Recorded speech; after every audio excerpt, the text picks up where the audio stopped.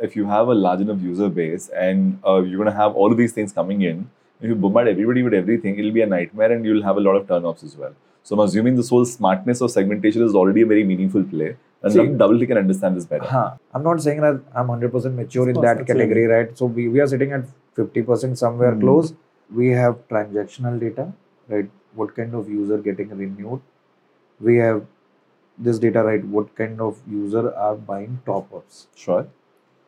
And third, we have this data, right? What is their behavior?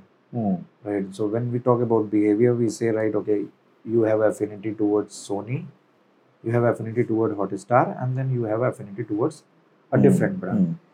So the personas are there, right? And we know, right, persona A has an affinity towards brand B. Sure. Right. And if we want to push this brand B, we know very well that brand, similar kind of brand has shown a better engagement with persona A, not persona B. Sure. So we don't have to touch persona B for this thing. There we go. Yeah. So precisely. We don't have to touch persona B for selling brand A. Correct.